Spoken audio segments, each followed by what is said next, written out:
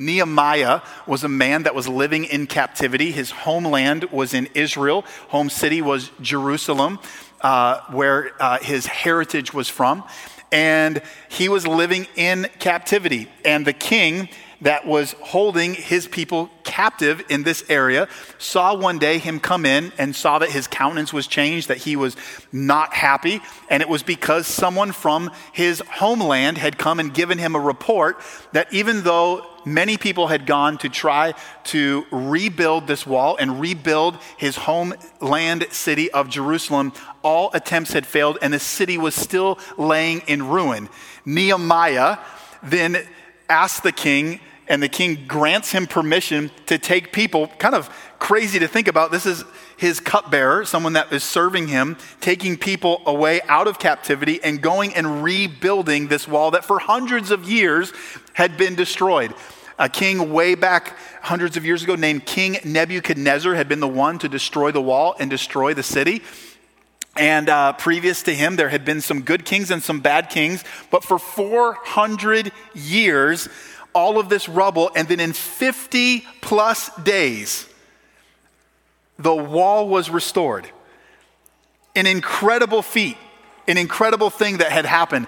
What's interesting to think about is that hundreds of years, and in just a short time, the wall was rebuilt, but that is only halfway through the book of Nehemiah.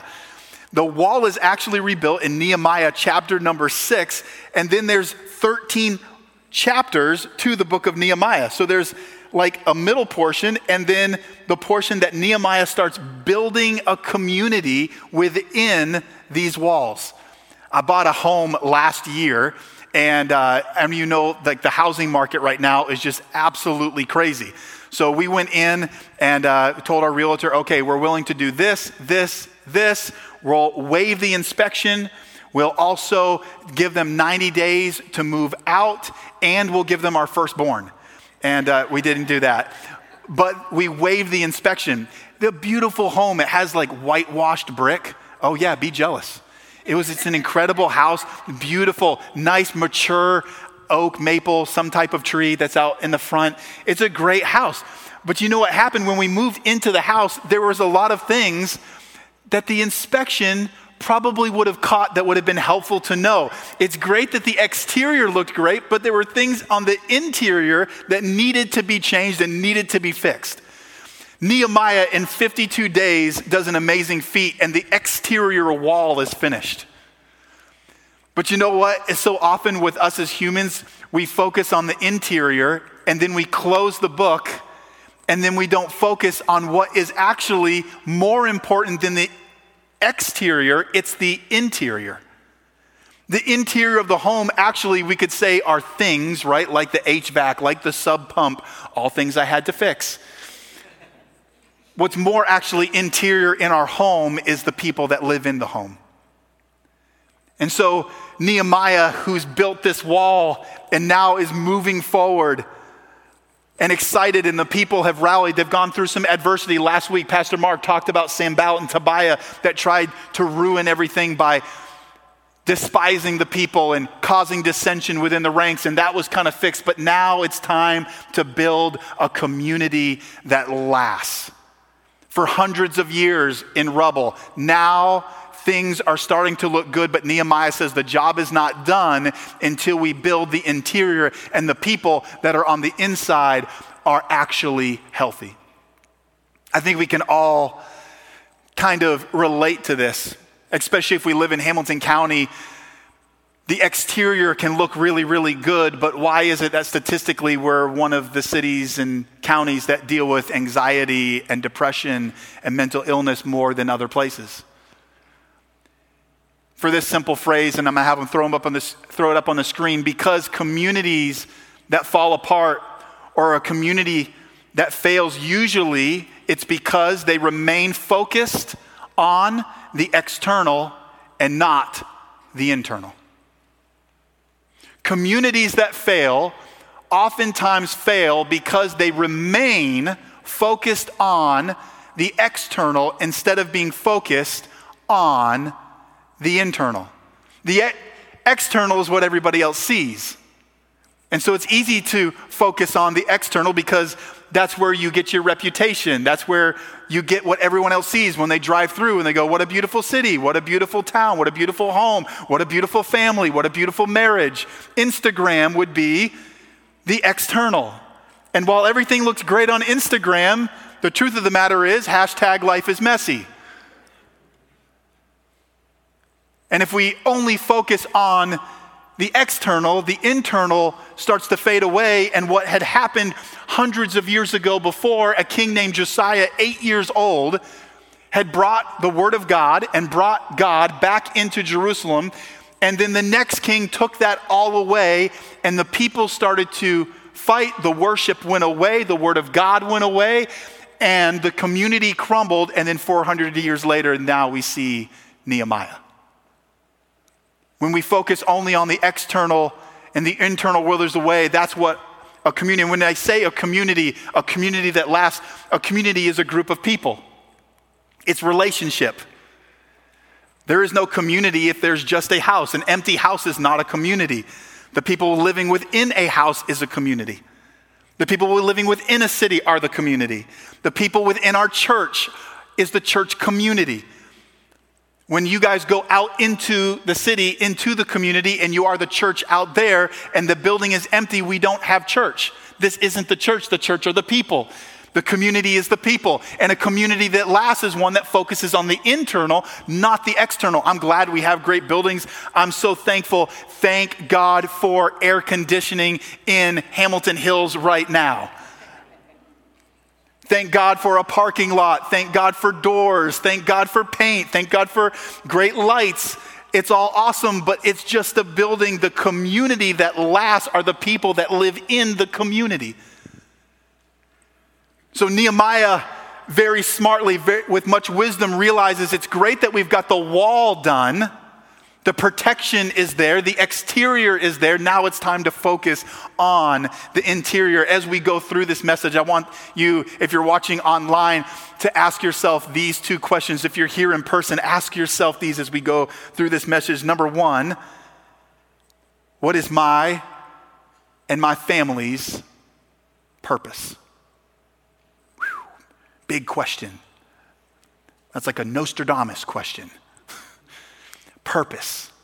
Maybe right now you're trying to think, okay, purpose.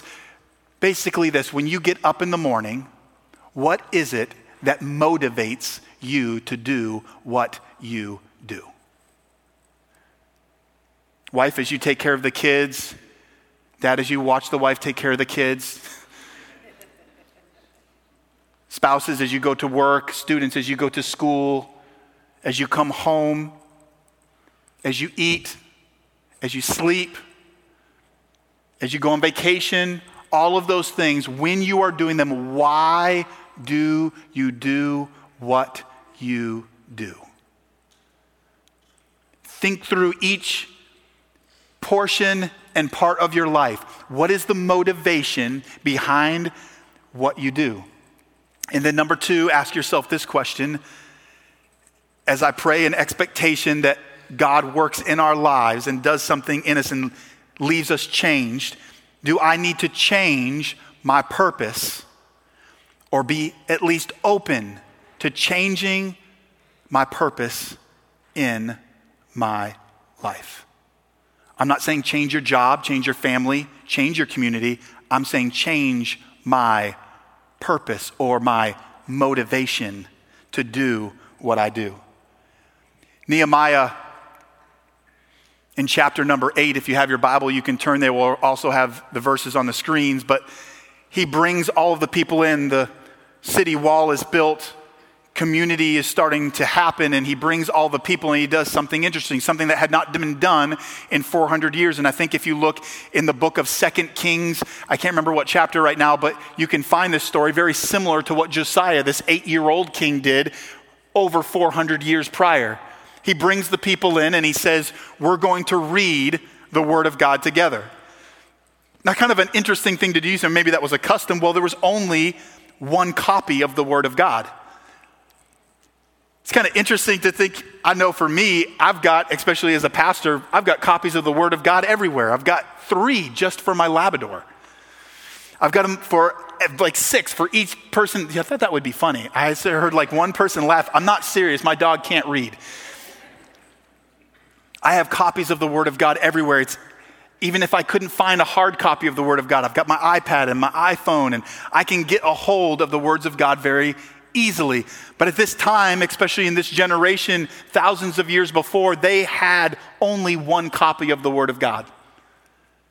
Nehemiah and Ezra bring the people in and they start to read the Word of God. And in Nehemiah chapter 8, it says this: they read out of the book of the law of God, translating and giving the meaning so that the people could understand what was read. Nehemiah the governor, Ezra the priest and scribe, and the Levites who were instructing the people said to all of them, "This day is holy to the Lord your God. Do not mourn or weep." For all the people, get this, were weeping as they heard the words of the law.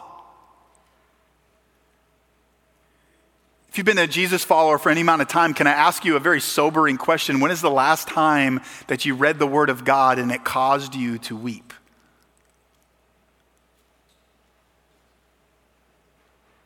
Where reading the words were so sweet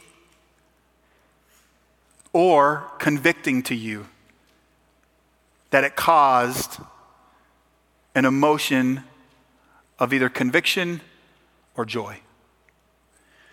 Now, the people here were not weeping because of joy. They were actually weeping because of conviction, which was actually turning into a little bit of shame and guilt, because they realized for hundreds of years and for generations previous, and the generation that they were raising were not centered around the Word of God. Point number 1 today, if you have a pen, I'd love for you to write this down. Very simply, a community that lasts, a community that's not focused on the external but focused on the internal, is a community that is centered around the Word of God. Centered around the Word of God. The Word of God says that the words of God are God. What we have in our Bibles is the words of God and the life. There is life in the Word of God. And Ezra the prophet, Nehemiah, now the governor of this great community, bring the people and they start to read the Word of God. And there's conviction even turning into shame, where they were starting to weep because they realized that they had not been centering their lives around the Word of God. I love what Nehemiah says to them afterwards in verse number 31. He says, "We will impose the..." Oh, no, that's the wrong one. 8 verses 10. He says this: "Do not grieve, because the joy of the Lord is your strength." He says to the people, don't grieve. Don't live in shame. This is a brand new day. Here's what I love about being a Jesus follower. We just sang the song Amazing Grace. You know what grace is? Grace is unmerited favor. It means you don't deserve it. One of the phrases that really goes, oh man, don't say that, when I hear people go, man, they don't deserve grace from me. Exactly. Grace is something that people don't deserve. When you give grace, it means you're giving them something that they actually don't deserve. That means if somebody hurts you and you didn't hurt them and you give them grace, it means you're giving them something they don't deserve. God gave us grace, something that we did not deserve. And so Nehemiah says, we're not going to look in the past. We're not going to look at all of the things that we did before. We're going to use that to go, no, we will not be a community that's centered around anything but the Word of God, but we are moving forward. Today, as a church, we're going to decide that we are moving forward no matter where our past has led us to, no matter what's in our past, no matter what shame we have from before, that we're not going to listen to the lies of the enemy and the shame that he brings and go, man, I haven't been really centered my life around the Word of God. Oh man, I haven't done my devotion since COVID-19, even though I was home all by myself for a long, long time. We're not going to live in shame. We're going to make a decision to move forward from where we are to what God wants us to be. If you're thinking right now, man, that's not me, can I tell you that's not from God? God does not say that the Christian life is hard. He also doesn't say it's easy. It's simple, but it takes discipline. But it only takes a couple of things. We make following Jesus really hard sometimes.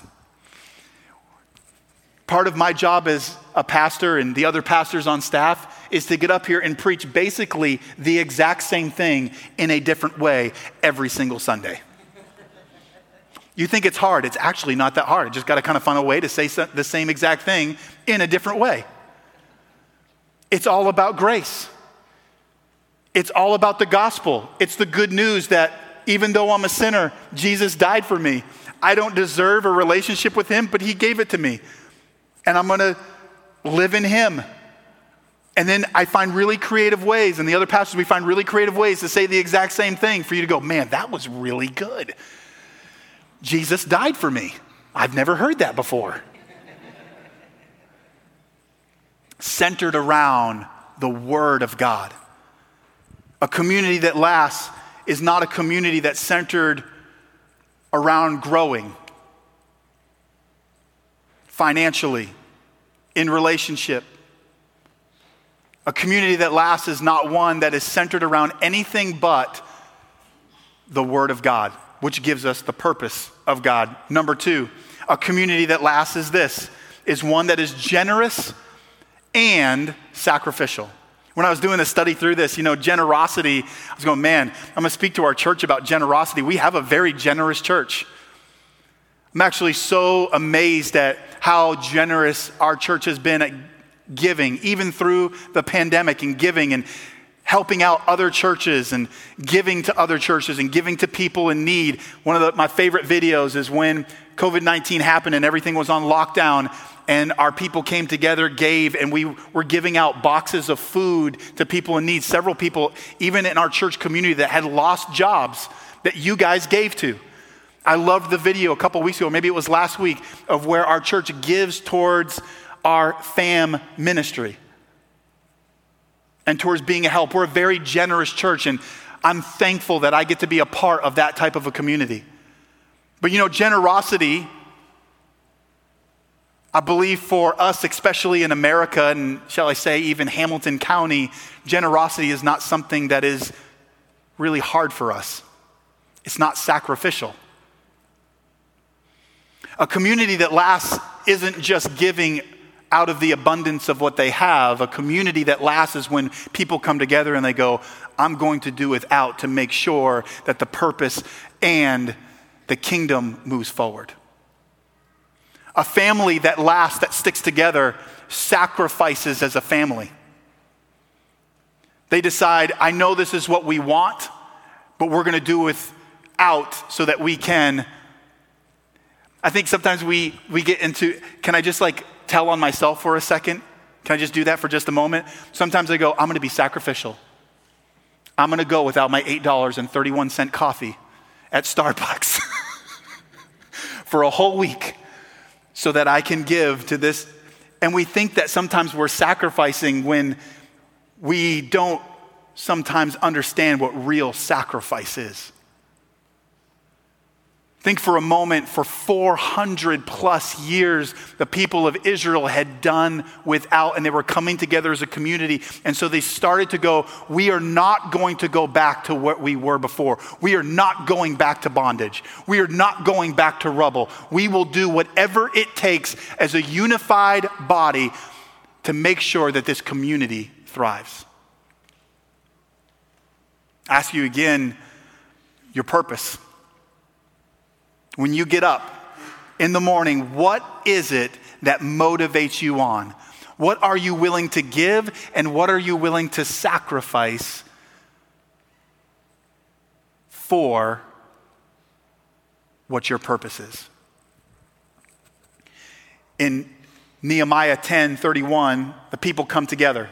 So there's only 2 chapters after this. This is the final, the credits are rolling, and it's showing all the people that did all of these different things in the last part of the book of Nehemiah. Look at what all these people that gave and sacrificed, and the people come together and they kind of get this oath or this thing that they wrote down. This is what we are going to do, a commitment of what we're going to do. They get together and they say this: we will impose the following commands on ourselves. That sounds really like not fun, right? Tell you what, let's all get together. Let's impose, don't like that word, some commands, don't like that word, on all of us. And they all did it together as unified. And this was just the first one. I have some of the other ones written down, but if you read through that whole chapter, this is all that they imposed. The first thing is they said, we're going to give 1/8 of an ounce of silver yearly for the service of the house of our God. And then they go on and they decided they would give grain offerings.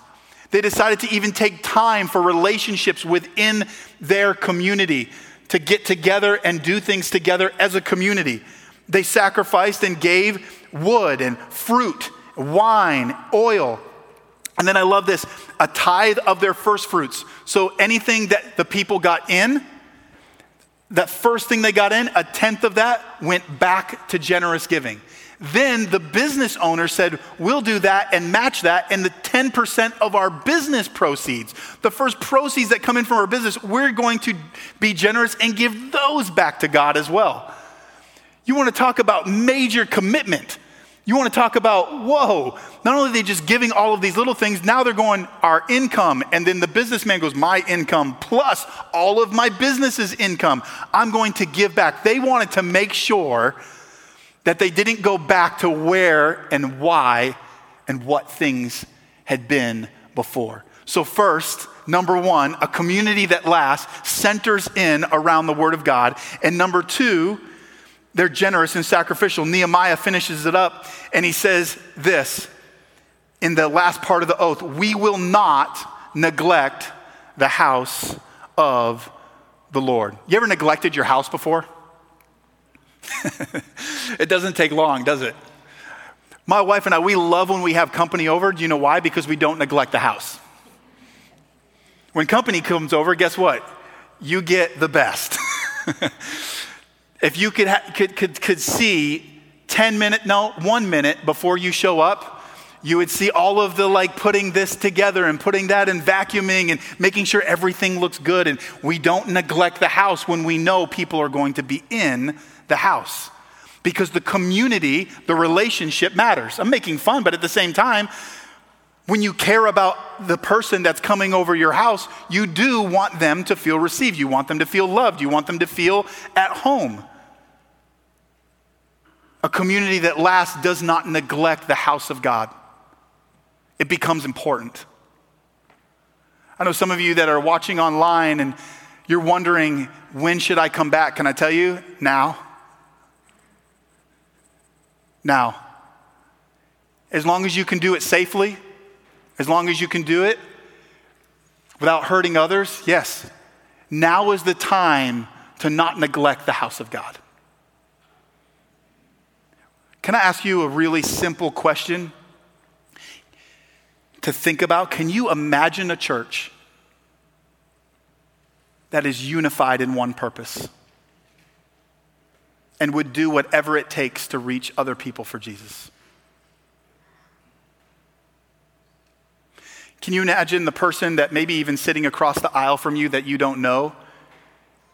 Can you for a moment understand first that they were created by God for a purpose, and it was the same purpose that you have, to reach other people for Jesus? And could you for a moment realize that they may not be as gifted as you, or maybe gifted different than you? They may be older than you, they may be younger than you, they may have a different personality than you, but it's what makes up the body of Christ and us coming together. And when you are not here, a part of the body is missing. Now let me tell you why it's important that you come here. Not because this is the most important, but because when we come here, we learn how to be the body out there. Because a community that sticks together here will stick together out there. A community that is centered around the Word of God, and a community that is generous. I had to go on Facebook Marketplace this week and get this, and I did not realize it was going to be this heavy. This is a wagon wheel. And I want to just for a moment illustrate for just a second what happens with our purpose. Because real quickly we can get into church life and start to feel shame that we feel that our job is very important or that our family is very important. And when someone says, no, God is important, it's all important. But here's where we sometimes make the mistake. Here's family. It's a good spoke. It's an important spoke. In fact, without the spokes revolving around the wheel, which is life, you can't have a wheel. It won't work. You need family. You need relationships. You need finances. You need a job. You need all of these things that are important, biblical things. It's biblical for us to work. It's biblical for us to have relationships. It's biblical for us to focus on our family. But what ends up happening is sometimes we take this spoke, we bring it out and we go, man, what an awesome spoke. I really get fulfillment and enjoyment in my family. And we take that family spoke and we go, very important spoke, and we replace it and make it as the hub. And then our entire life revolves around family. Or it revolves around our job. Or it revolves around financial stability. Or it revolves around friendships. Or it revolves around cars, houses. All very important. I don't know how I would survive without a car. Sometimes we make fun like, oh, get a bigger car. What's wrong with you? You got to have a car to live in this community. Unless you want to take this wheel and make your own wagon and have a horse draw it.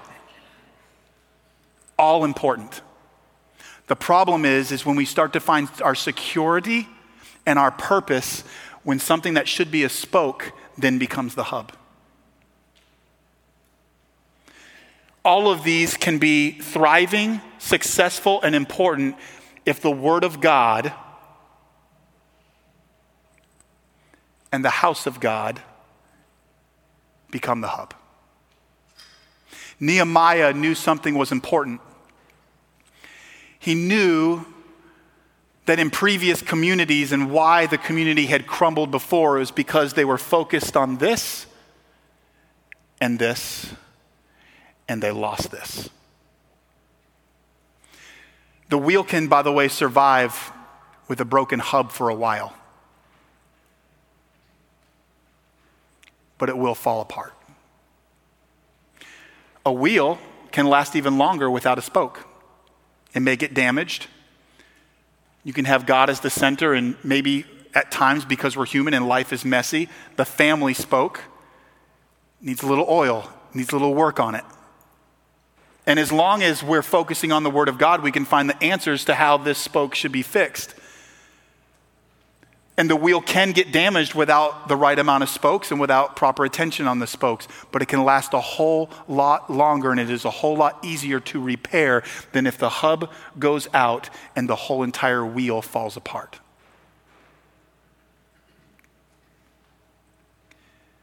First thing they did was they centered around the Word of God. And this is what we're going to do today.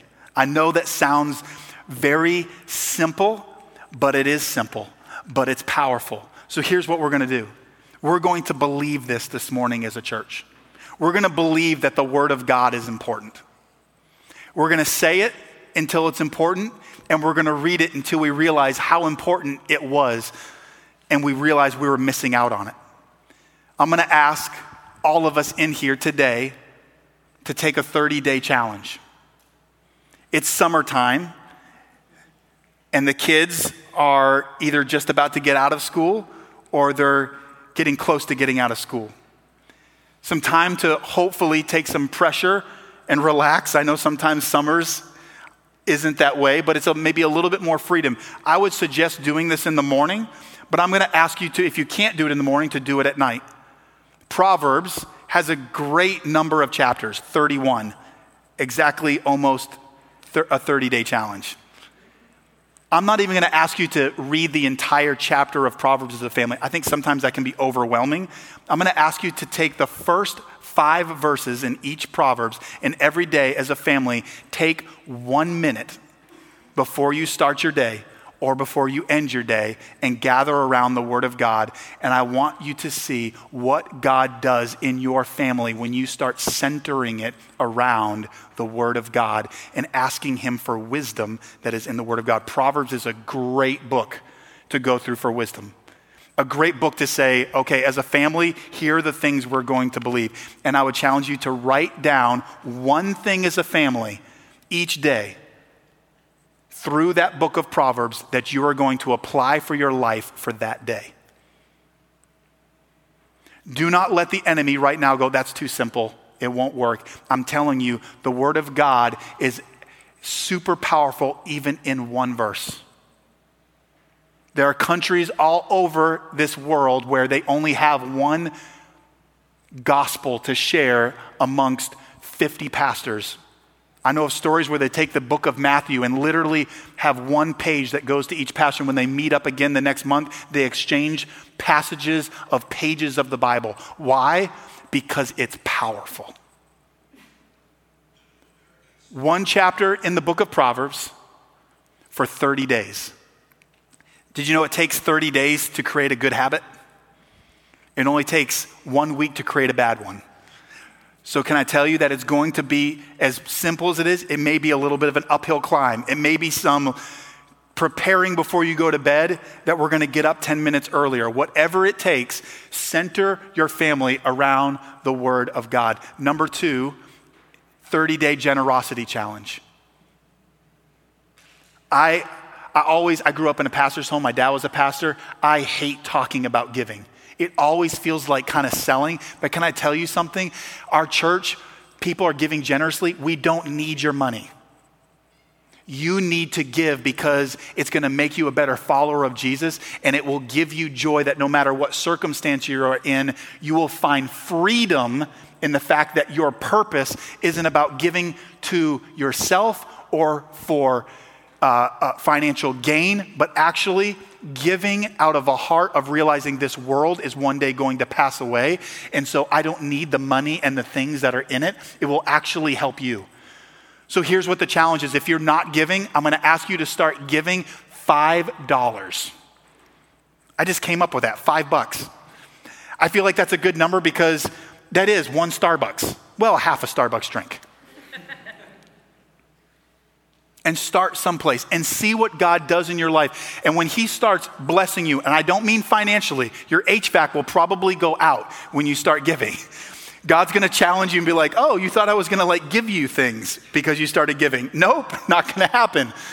But what you'll find is those things aren't as important as you thought they were. And start somewhere with giving, making your heart a generous heart and a sacrificial heart that says, there's something bigger, there's a better purpose and a bigger purpose than me thriving. And see what God does. And then lastly, which is point number 3, being unified in purpose. We're going to ask God and we're going to pray for 30 days that God would show us what my purpose, what my family's purpose is in this world. And watch as you center it around the Word of God and you give generously, where God starts to open up doors to your purpose that you never thought possible. Some of you here don't know it yet, but God has a purpose for you so great, but you're limiting it because you have a really, really good, important spoke that's in the hub of your life. I love that song that said, prone to wander, Lord, I feel it. Prone to leave the God I love.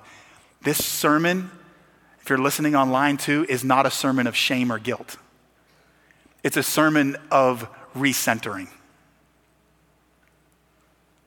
Because we're all prone to wander. Pastors, guys, girls, students, older people, younger people, everybody in this room, our heart naturally drifts away from God's purpose. The great thing about the grace of God is you can be way over here and today center back in. the only thing you have to defeat is the lie of the enemy. Because he's going to give you a million reasons not to, and then he's going to make you compare to everybody else. Phrase before I quit. Go ahead and throw it up there because I can't remember it. Integrity is who you are when no one is looking. Your purpose. Integrity. Not the exterior, the interior. When no one is looking, what is your purpose? Husband, when no one's around, I'm not just talking about looking at pornography or doing something wrong. I'm talking about when no one is around. Who are you? Who is your purpose as a husband, as a man, as a father, as a dad? What is your purpose? What is your integrity? Because reputation is how people perceive you. America is an Instagram culture. Whether you're on Instagram or not, it's all about reputation. Reputation, good thing or a bad thing? Good thing, right? You want to have a good reputation. But when we focus only on our reputation, what ends up happening is we focus on the exterior, and then the integrity goes away, because when no one's looking, we don't have to worry about our reputation. But just, it may take 400 years, 100 years, 30 years, 10 years, eventually our integrity comes out. Because when the integrity of the wheel is compromised and it's not built on the Word of God and not built on us being sacrificial and generous, then one of these very important spokes, I would even say, even like telling people you're a Christian. Is that our purpose? Just to tell people we're Christians? Just to look good? Put a fish on the back of our... No, it's not our purpose. Our purpose is to see the kingdom of God go forward. Heads bowed, eyes closed. I'm going to say, with nobody looking around, I know my hand is going to be the first one raised, but not trying to ask you to compare or on a scale of 1 to 10, but very simply, how many of you say, Pastor Matt, what you said this morning spoke to me. I have made a spoke the hub. I have strayed away from my purpose, and I've centered it around this is what's important in my life. And I've added Christianity, I've added following Jesus as a spoke and not the hub.